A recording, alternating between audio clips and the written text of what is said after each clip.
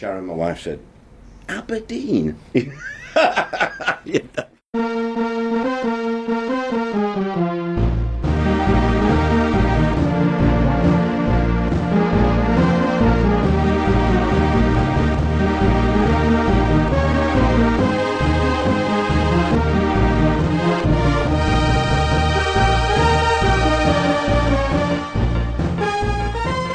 Hello and welcome to the Sound of Football podcast. I'm Graham Sibley, and as ever I'm joined by Terry DeFellon. Hello. Hello Terry. I'm quite happy today. I mean, I've got a bit of a hangover, to be honest. Really? Yeah. Yeah. Did you celebrate exuberantly in an exuberant fashion after Arsenal's, dare I say, somewhat jammy 3-1 win? Jammy? Jammy? How dare you? Jammy. Yeah, jammy. Lots and lots of jam on that one. Are you saying that Liverpool's goal wasn't heaped with jam? I'd say there was jam all round, but there was more jam on Arsenal's side of the loaf than there was on Liverpool's, if I can torture this metaphor a little bit longer. Look, I'll go and have a look at the jam stats later on, okay? We can discuss jam and the finer details of jam later on. However... Yeah, just don't look at the headline stats. Just look at the underlying jam stats, and I reckon you'll find there's plenty of jam going on there. We're not at home to expected jam around here, okay? The important thing is the actual jam. Yeah. That's the important stat. That's the one that's most important, is the one on your screen. And that's the actual jam. No, I thought Arsenal played really, really well. Of course they deserved to win. But, you know, those goals were jammy. Well, that's your opinion. In my opinion, they were fantastic goals. And maybe I was just a bit dizzified by the whole tracking shot that Sky has at only the Emirates. I only see them do this at the Emirates. Yeah, it's probably a bit of seasickness as well that probably made my celebration a bit more exuberant.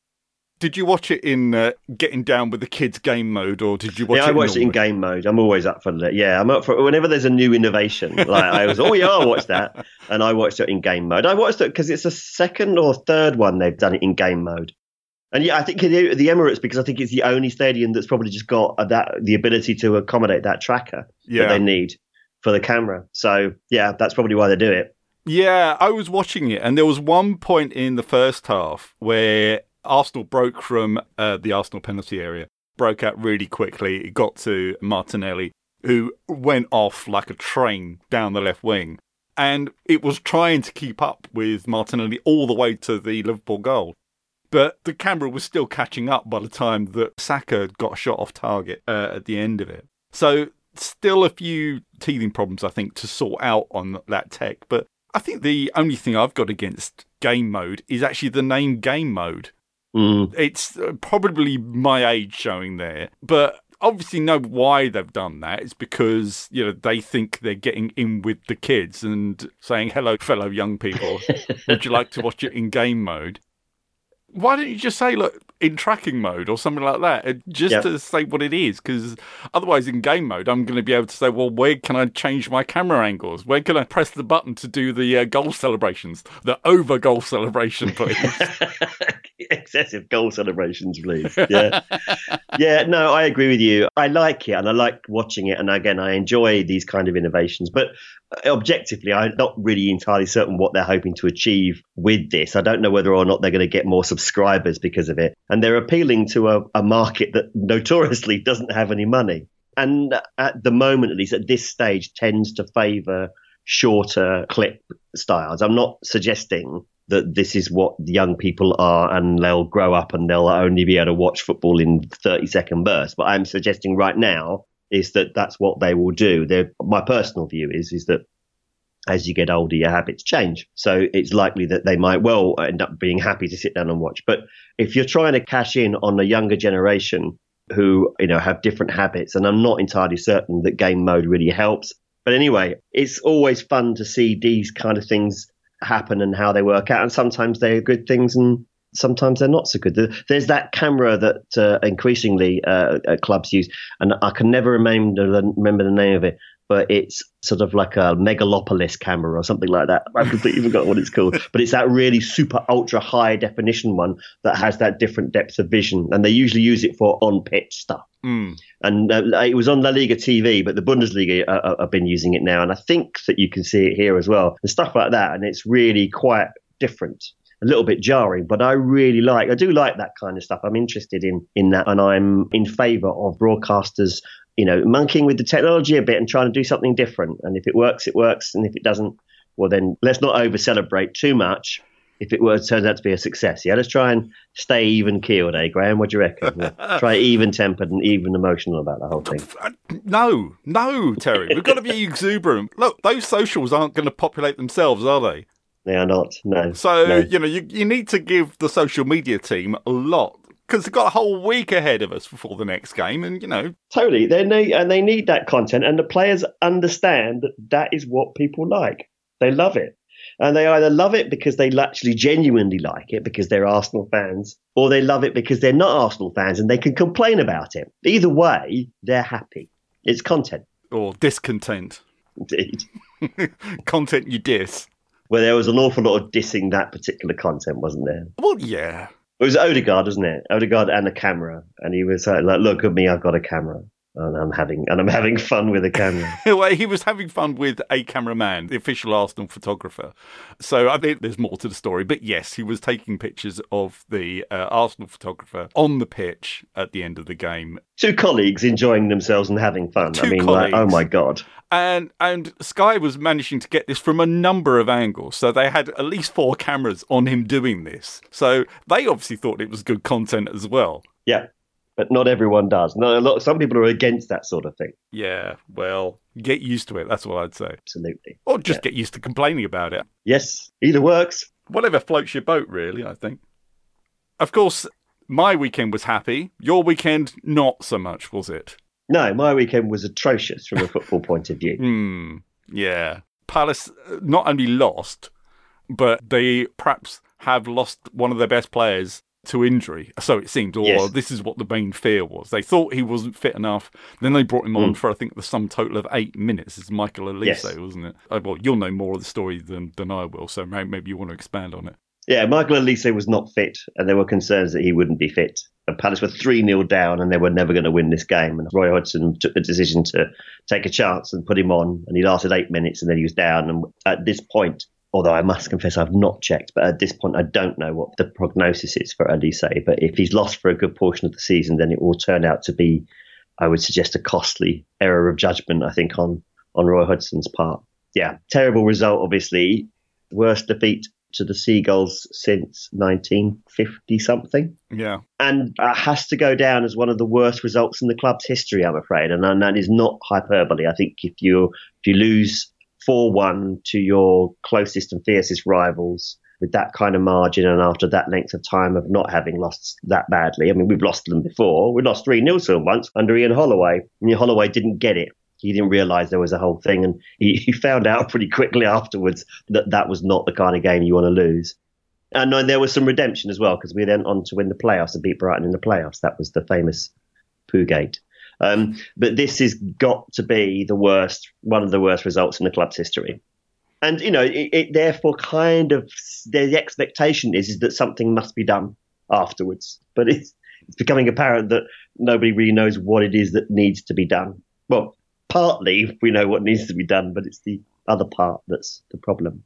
Well, yeah, the newspapers have been filled since that game with reports that Steve Parish is ready to sack Roy Hodgson.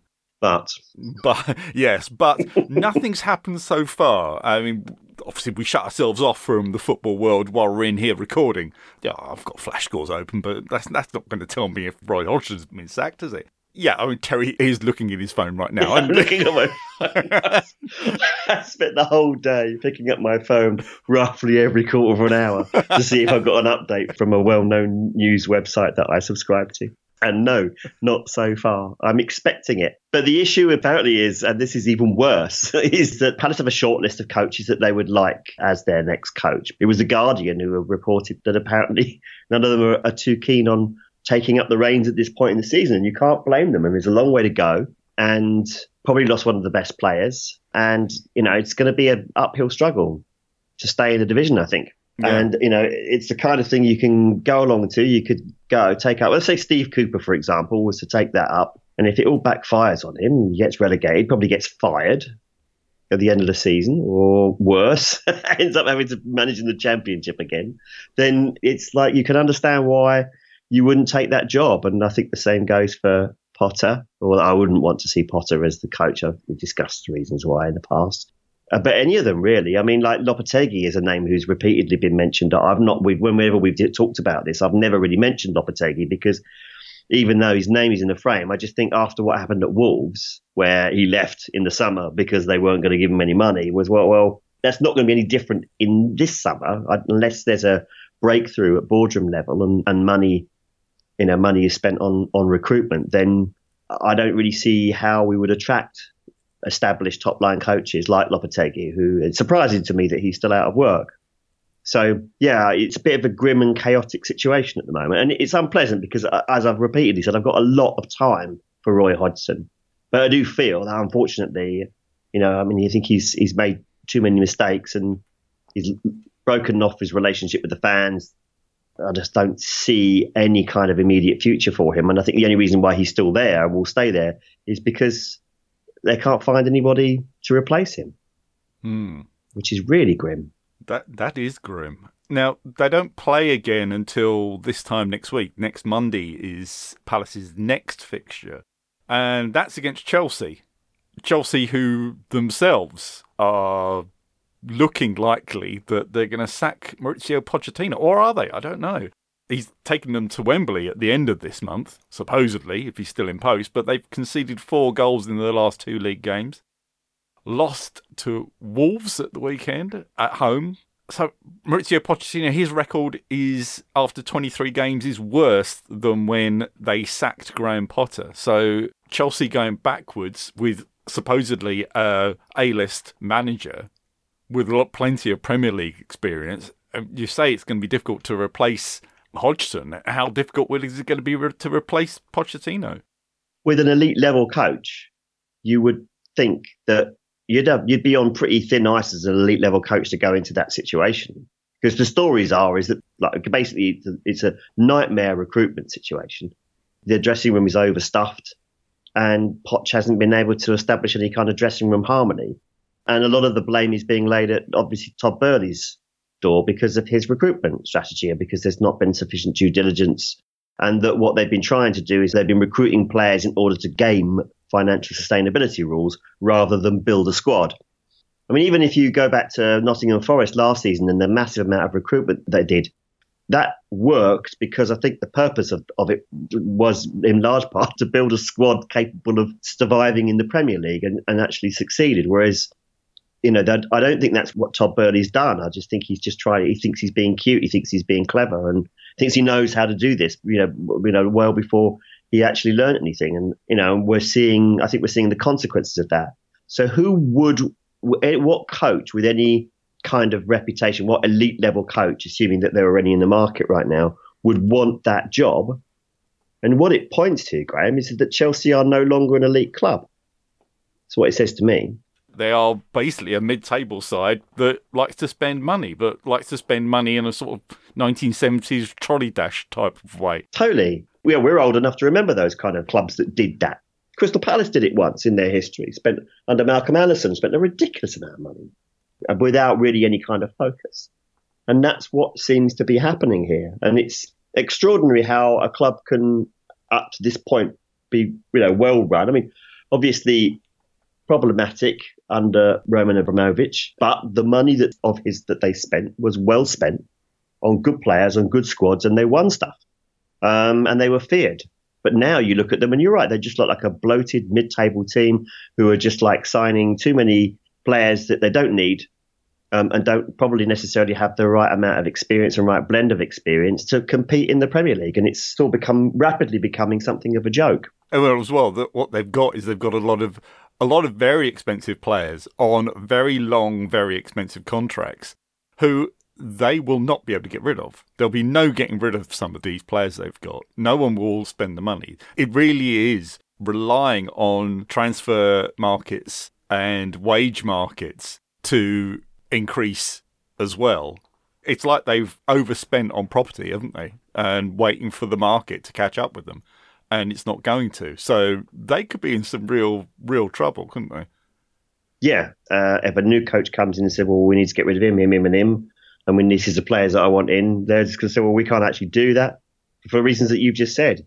I think that their situation is not as perilous as Palace's, because I don't think Chelsea are going to be relegated. But failing to qualify for the Champions League, I think, is quite realistic, obviously. And that in itself is a form of relegation for a club like Chelsea, because I assume that a lot of the projections are based upon playing in the Champions League. And, even before all of this, Chelsea did not have a divine right to that competition, because, there's a number of clubs now that have risen to the point where they are eligible for Champions League qualification because they're good.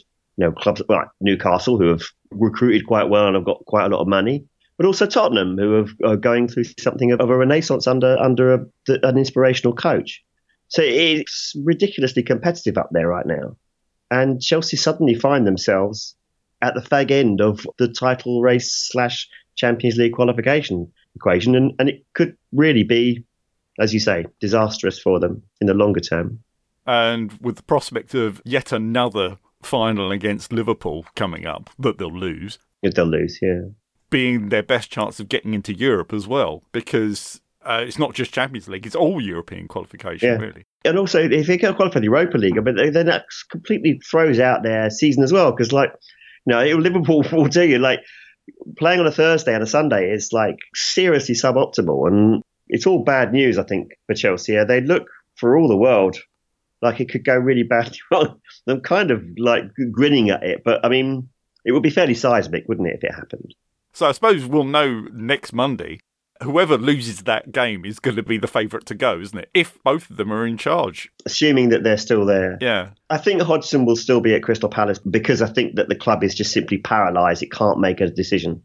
There's massive problems. I think the reports are that there's a disconnect at the boardroom level. Steve Parish is the chairman, but he's also the minority stakeholder. John Textor has a 45% stake, and he wants to spend money on recruitment. But even then, that's problematic, because John Textor, the owner of Lyon, who has had a disastrous opening spell as owner of Lyon. And then you've got the other two guys, Josh Harris and David Blitzer, who have literally just bought the Washington Commanders and presumably are not that interested in what's going on at Crystal Palace. They're probably more worried about maybe protecting their investment. I think they'll be concerned if the club gets relegated. But I would think they're focused on reviving, a very storied NFL franchise rather than anything that Crystal Palace are doing. And so it's really difficult. And with Chelsea, again, Todd Boehly might well, in a fit of peak, sack Pochettino. But does that mean he's got a strategy for a replacement coach? Who would that coach be? Will it be Mourinho again? Will he come back? It's really difficult to know. I can see him coming in there on an interim basis, having just been relieved of his duties at Roma. But listeners, if you don't know what's happening at Lyon, Lyon, well, they did look like they were going to go down. They looked like they were going to get relegated this season. They've actually pulled out of the relegation zone now on goal difference, I think. And there are teams down there like Metz who are just in a terrible situation at the moment. They just keep losing. So I think they've probably got enough, but they're a long way off escaping the relegation zone in France. But that's looking perilous down there. Of course, for Palace, Chelsea have got Mourinho there as their possible backup. But Palace lost one of their backups just today. Neil Warnock took a job at 75. He's taken an interim job at Aberdeen. At Aberdeen. I know. That's wild. I don't understand it personally. How do you understand people who are so driven by their work that they're prepared to eat into their retirement, eat into their dotage with work? It's genuinely baffling. But then, I've never bought into that theory that if you do the thing you love, you'll never work a day in your life. I think that's nonsense, because work is still work. But I suppose being a football manager and working in professional football is one of those sort of like outlier industries in which you work in and you just can't get enough of. And that's, I think, Hodgson's problem, is that he's not realised that he should have quit. And Warnock, I don't know. Well, obviously, I've got no idea what the situation is up in Scotland whatsoever. It's good to see. I think I read a quote of him saying he'd always wanted to manage in Scotland, and Well, now he's got his chance. He's got a chance. Good luck, Neil. Do you think he actually realises just how far away it is? I doubt it. He probably thinks that. Where's he from? He's from Yorkshire, isn't he? Yeah. So he probably thinks that that's like proper north, and he hasn't got a clue. I tell you what, though, Graham, Aberdeen. Just a slight. That's a complete lie. I haven't always wanted to go to Aberdeen, but I have recently felt that Aberdeen will be a good football weekend trip. All right, it's going to be bracing up there, and it's a long way from where we are. But it's the stadium looks great. It's right on the sea. I reckon there could be fun and larks up in Aberdeen. I reckon it's a good place to go for a football weekend. And I'd love to take the trip there and check it out for myself. Yeah, maybe we should do that. I think the only thing I know about it is it's actually a bit pricey up there because it's very oil rich. It's where all the oil people hang. Yeah, because there's money up there, isn't there? There is loads of money up there. Yeah. So all the gas and oil people they hang out there. It's a shame that they've not been able to coax up a bit more investment and bring some money into that club, really, isn't it? I mean, well, maybe they have. Maybe it is actually inflated. Again, don't shoot me down, Scotland fans. I don't know. I don't know, Scottish people. Yeah. But I mean, you would have thought that would have been a good spot for a bit of an investment for a slightly hokey, maybe sort of ill-judged billionaire to come in and sort out. But I suppose that's maybe the problem is because obviously Scottish football is perceived to be somewhat weak and lacking in a competitive edge. But again, that can be argued. Of course it can. Yeah. So Warnock's there till, we presume, the end of the season in his interim role to see if he can get Aberdeen out of the bottom half before the season splits. Which that would be quite embarrassing for a club like Aberdeen that would be seen to be one of the main competitors to the big two there. Yeah, absolutely. And I mean, again, I'm embarrassed to say that I wasn't aware that Aberdeen had fallen that far. I mean, I know that they can be a lumpy club, despite the fact that they're, as you say, they're sort of historically the third place team behind the Old Firm. But again, even that's contentious because there'll be people in Edinburgh saying, well, hang on a second. So, but yeah, I hope that he turns that round. And I know he's been a somewhat prickly character over the years, but I think he's not the kind of guy, that you can stay angry with for too long. I don't know. I don't know. If he came back to Palace for a third spell, I think you'd quickly get angry. Yeah, no. Well, I'm saying that now because he's not coming back to Palace because he's maybe that's what's happened. Is actually Parish is withholding sacking Hodgson just in case he ends up hiring Warnock by mistake. Steve, what are you doing? What happened? I've done it again. I was talking to him on the phone, and then what happened was Neil said, "Yeah, sure, I'll start Monday morning." And I didn't have the art to tell him that.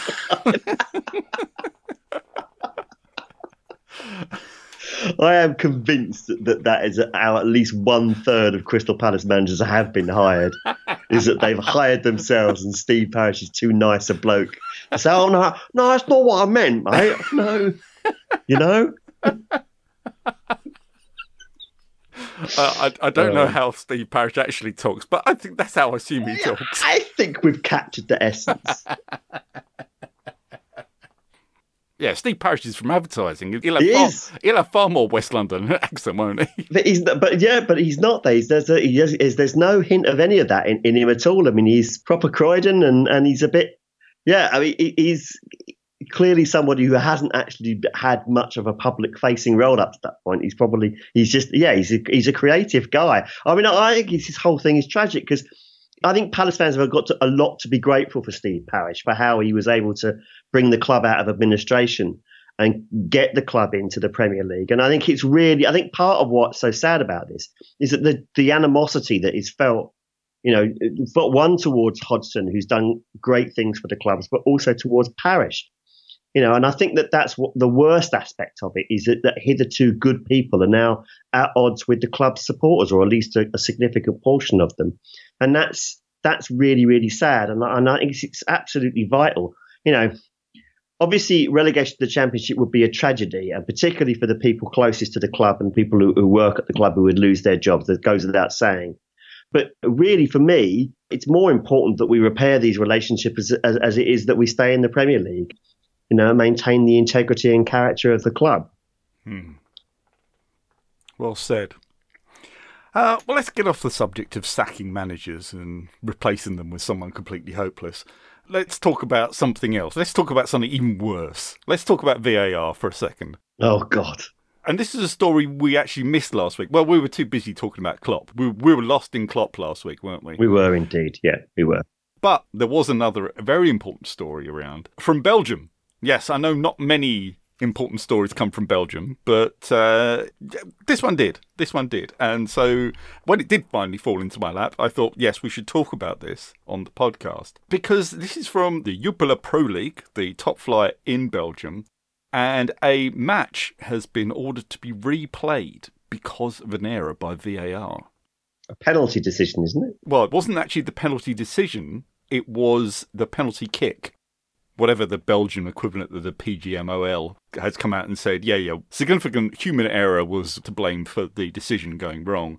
And they've ordered the game to be replayed. Well, okay. So what do we think of that then? VAR cocked up again, and it had match-affecting results. But should we just get on with it? Or because now this does set a precedent, doesn't it? Definitely. Most people are going to say, where's our replay? When we talked back in October about Liverpool's defeat against Tottenham, and there was quite heated talk about the game should be replayed because of the importance of the cock-up that was made. What do you think? That game should not be replayed. I don't think you can replay football matches on the basis of incorrect decisions by referees. That is a matter of principle. The thing is that we proceed with football on the basis that because we have VAR, referees no longer make mistakes. Because if the on-field referee makes a mistake, then the off-field referee in the VAR booth will correct that mistake. So that idea of, referee fallibility as a matter of principle seems to have been broken. If you go and watch any other game and the referee makes a mistake of that nature, then unfortunately it's tough. You've got to go on with it. You can heap some abuse on the referee at the end of the game if you want to, if you think it will make you feel better, make you feel like a bigger man for doing so, fair enough. Ultimately the result stands and the referee's decision is final. And then if it's the incorrect one, it's just tough titty. And I think that this seems to indicate that actually there's no such thing as referee fallibility. The referees can't make mistakes. And when they do make mistakes, the game has to be replayed. I will repeat what I have said in the past, is that when you decide the outcome of a football match of any sporting competition after they've stopped playing, then it's no longer a sport. This is not quite the same because the result hasn't yet to be determined. It's going to be determined by a replay. But it is effectively rendering a game null and void because of an in-game incident that's taken place, effectively on the field. I know that the decision was taken off the field, but you take my meaning. Yeah. It is not like, there's been maybe match fixing or, there was the floodlight failures. And I'm not talking about stuff like that. I'm talking about something happened that is, as a consequence, incidental to the actual playing of a football match. A referee has made a mistake. And then another referee has made the same mistake. This is very, very sad. Some may be regarded as a misfortune. Others seems more like carelessness. But ultimately, that's just the way it is. So, I think that's a significant decision. And I think you're right, Graham. I think the worry is that then there will be precedent. And they'll say, well, look, they did this in Belgium. So they can do it in Belgium, then they can do it here. And I wait with interest to the next game where there is a contentious decision, a mistake that is made by the... and it will happen in England, because England, and we'll wait and see what happens next, what the club does. Let's say it's Liverpool again. But it could be any club, and they say, well, right, or we're going to write to the PGMOL and ask for that, and we are going to suggest that the game be replayed. Yeah. Where will it end, Graham? Well, it'll end with games being played the following season. So, yes, this is last season's FA Cup semi-final being replayed. We'll have to replay the final as well because of the decision that was overturned by CAS using the Anderlecht versus Genk defence. Mm-hmm. Yeah, that's where it will go because... All right, that's a very, very extreme example of what could happen. But there are examples of games that have gone on to be replayed. There's been a couple of ghost goal games that have ended up being replayed. But I know plenty of other games where ghost goals have gone in and those things haven't happened. No, absolutely. And I think it's because people know that this is a dangerous direction to take the game. Obviously, this is a specific set of circumstances, and it's possible that it might be in the future that appeals to replay games will be turned down and say, well, look, this was a specific set of circumstances different to what you're arguing for, like, for example, disallowing a goal for offside, for example. Yeah. But again, once you've opened that crack in the door, the worry is it comes through again. And I just feel that as a matter of principle, to protect the integrity of the game, you just have to abide by referees' decisions, whether they are on the pitch or whether or not they are off the pitch. I mean, I can only imagine what kind of pressure referees must be under now, because to understand that if they make mistakes now, when there's been very little protection for referees when they have made mistakes, but there's even less now because you're getting to the point where their mistakes are resulting in massive upheaval, like games being replayed, whole games being replayed, opening up the tickets barriers once again, firing up the grills, or going through the whole business of rearranging another football match just because you've made a mistake.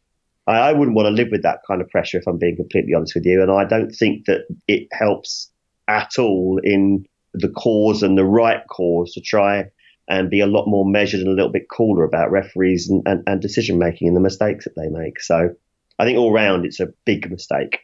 Yeah, it is. We're living in a crazy world, though. I mean, the whole finances of technology in football is ridiculous. The licence for goal line technology per game costs twice as much as the fees for the matchday referees. Really? Yeah. That is ridiculous. That's in the FA Cup. So in the FA Cup fifth round, right, in stadiums where they've got goal line technology, the goal line technology fee is £3,000. The fees for the referee, fourth official, and the two linos is £1,500. Right. I mean, that's appalling, but it's also standard. Yeah. Because tech is just everywhere, and tech is clearly has a higher value than human activity in certain parts of life and culture. So it's not actually that surprising. I didn't know that. That's all, but it is awful. It's truly awful. And yeah, I mean, that's just these guys, they saw football coming, didn't they? Oh yeah, they really did. I mean, football is such a mark for this kind of nonsense. Yeah. Well, that was quite a concise moan about VAR. And as well, I mean, I'll touch on this quickly. It's not just referees of VAR that are making a mockery of the way that football is run, okay?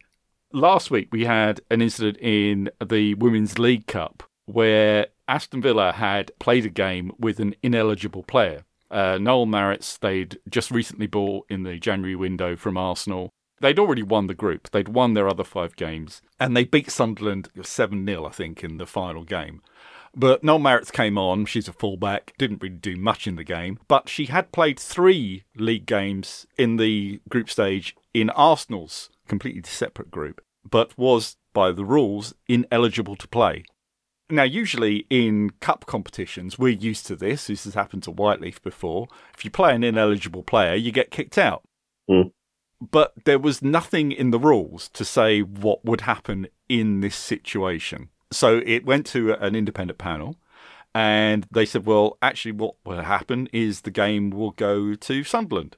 So Sunderland get the win. That win meant that Sunderland finished top of the group, went through to the next stage, to the knockout stage of the League Cup. Aston Villa went through as the best losers across the groups. And Manchester United were knocked out. Interesting. So Aston Villa not only stay in the competition, but they actually knock another team out because of basically the rules not being tight enough, or the fact that the rules surrounding being cup tied come from an age where you didn't have league phases of cup competitions. Indeed. Sounds to me like the rule is, with cup tied players, is that if you play an ineligible player in a cup game, you forfeit the match. And as a consequence, you're knocked out of the competition because it's a knockout competition. Yeah. But if you are playing a cup-type player in a cup game where you don't get knocked out for forfeiting the match, then actually you get these unforeseen, these actually quite foreseeable consequences of another team suffering. Now, let's not all feel that sorry for Manchester United, but that's obviously a great shame for those players. The Conti Cup is a competition that is loved, and the players want to play in it and they want to win it. So yeah, that's something that I think needs to be looked at, you would think. Yeah. Can I say yes that I've not ever really wrapped my head around the whole cup-tied players thing? I understand the principle, but I don't necessarily get why it is unfair necessarily. I think it comes from the idea. I mean, it probably goes back all the way back to the very beginning, but probably down to the fact that you can only be knocked out the competition once. It still feels procedural and bureaucratic rather than sporting. Yeah. But maybe I'm looking at it wrong. I think as well, it probably comes from the days before contracts as well. So when players just turned up and played for sides. Yeah, it's probably a thing to help tackle just ringers who would just turn up. Stop teams from juicing up squads with ringers. It was about 5 years ago they got rid of it in the European competitions. Right. But that's because they overcomplicated it so much, where you've got players falling from Champions League into Europa League. Yeah. And you've got league stages in there. And so I think it was Aubameyang that was the main reason for it to be changed, because Arsenal were playing in the Europa League at the time. Aubameyang had played in the Champions League. He was bought in January, but at that stage, Dortmund had fallen from the Champions League into the Europa League. So he was ineligible for playing for Arsenal in the Europa League because they could end up playing Dortmund. Got you. That was the weird situation they'd end up getting themselves in, and I think they took one look at it and thought, no, this is ridiculous. So maybe, now that cups increasingly have league stages in, it's not just a European thing anymore. You also get it. It's the whatever the Papa John's is called nowadays. You've got it in that, and you've got it in the Conti Cup in women's football as well. So yeah, maybe that's something that needs to be looked at. These unforeseen issues that crop up from there.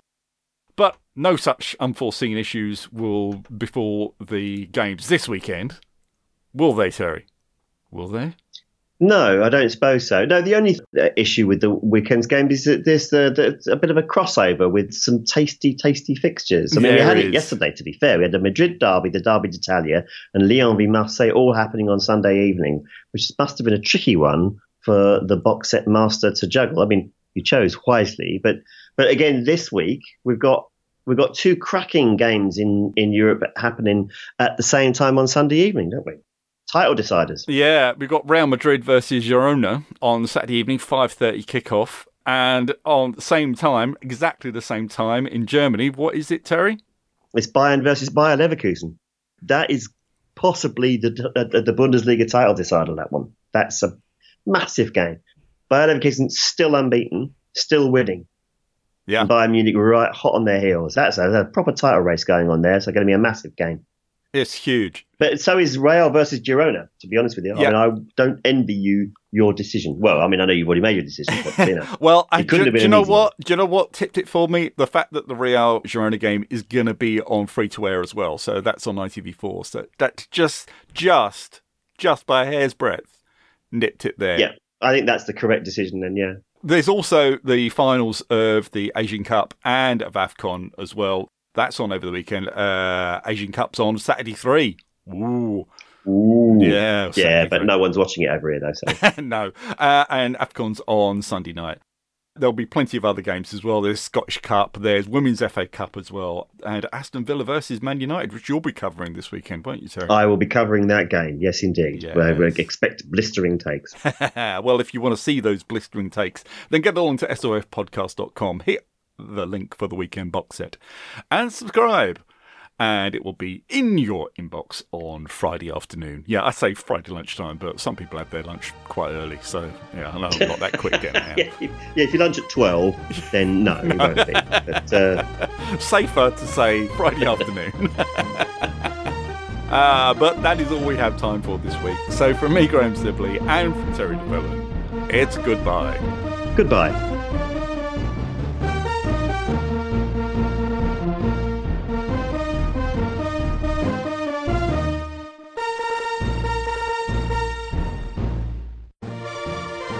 We are at Sound of Football on X, Blue Sky, and Instagram. So feel free to get in touch there, or head to our website, sofpodcast.com. Don't forget to rate and review us.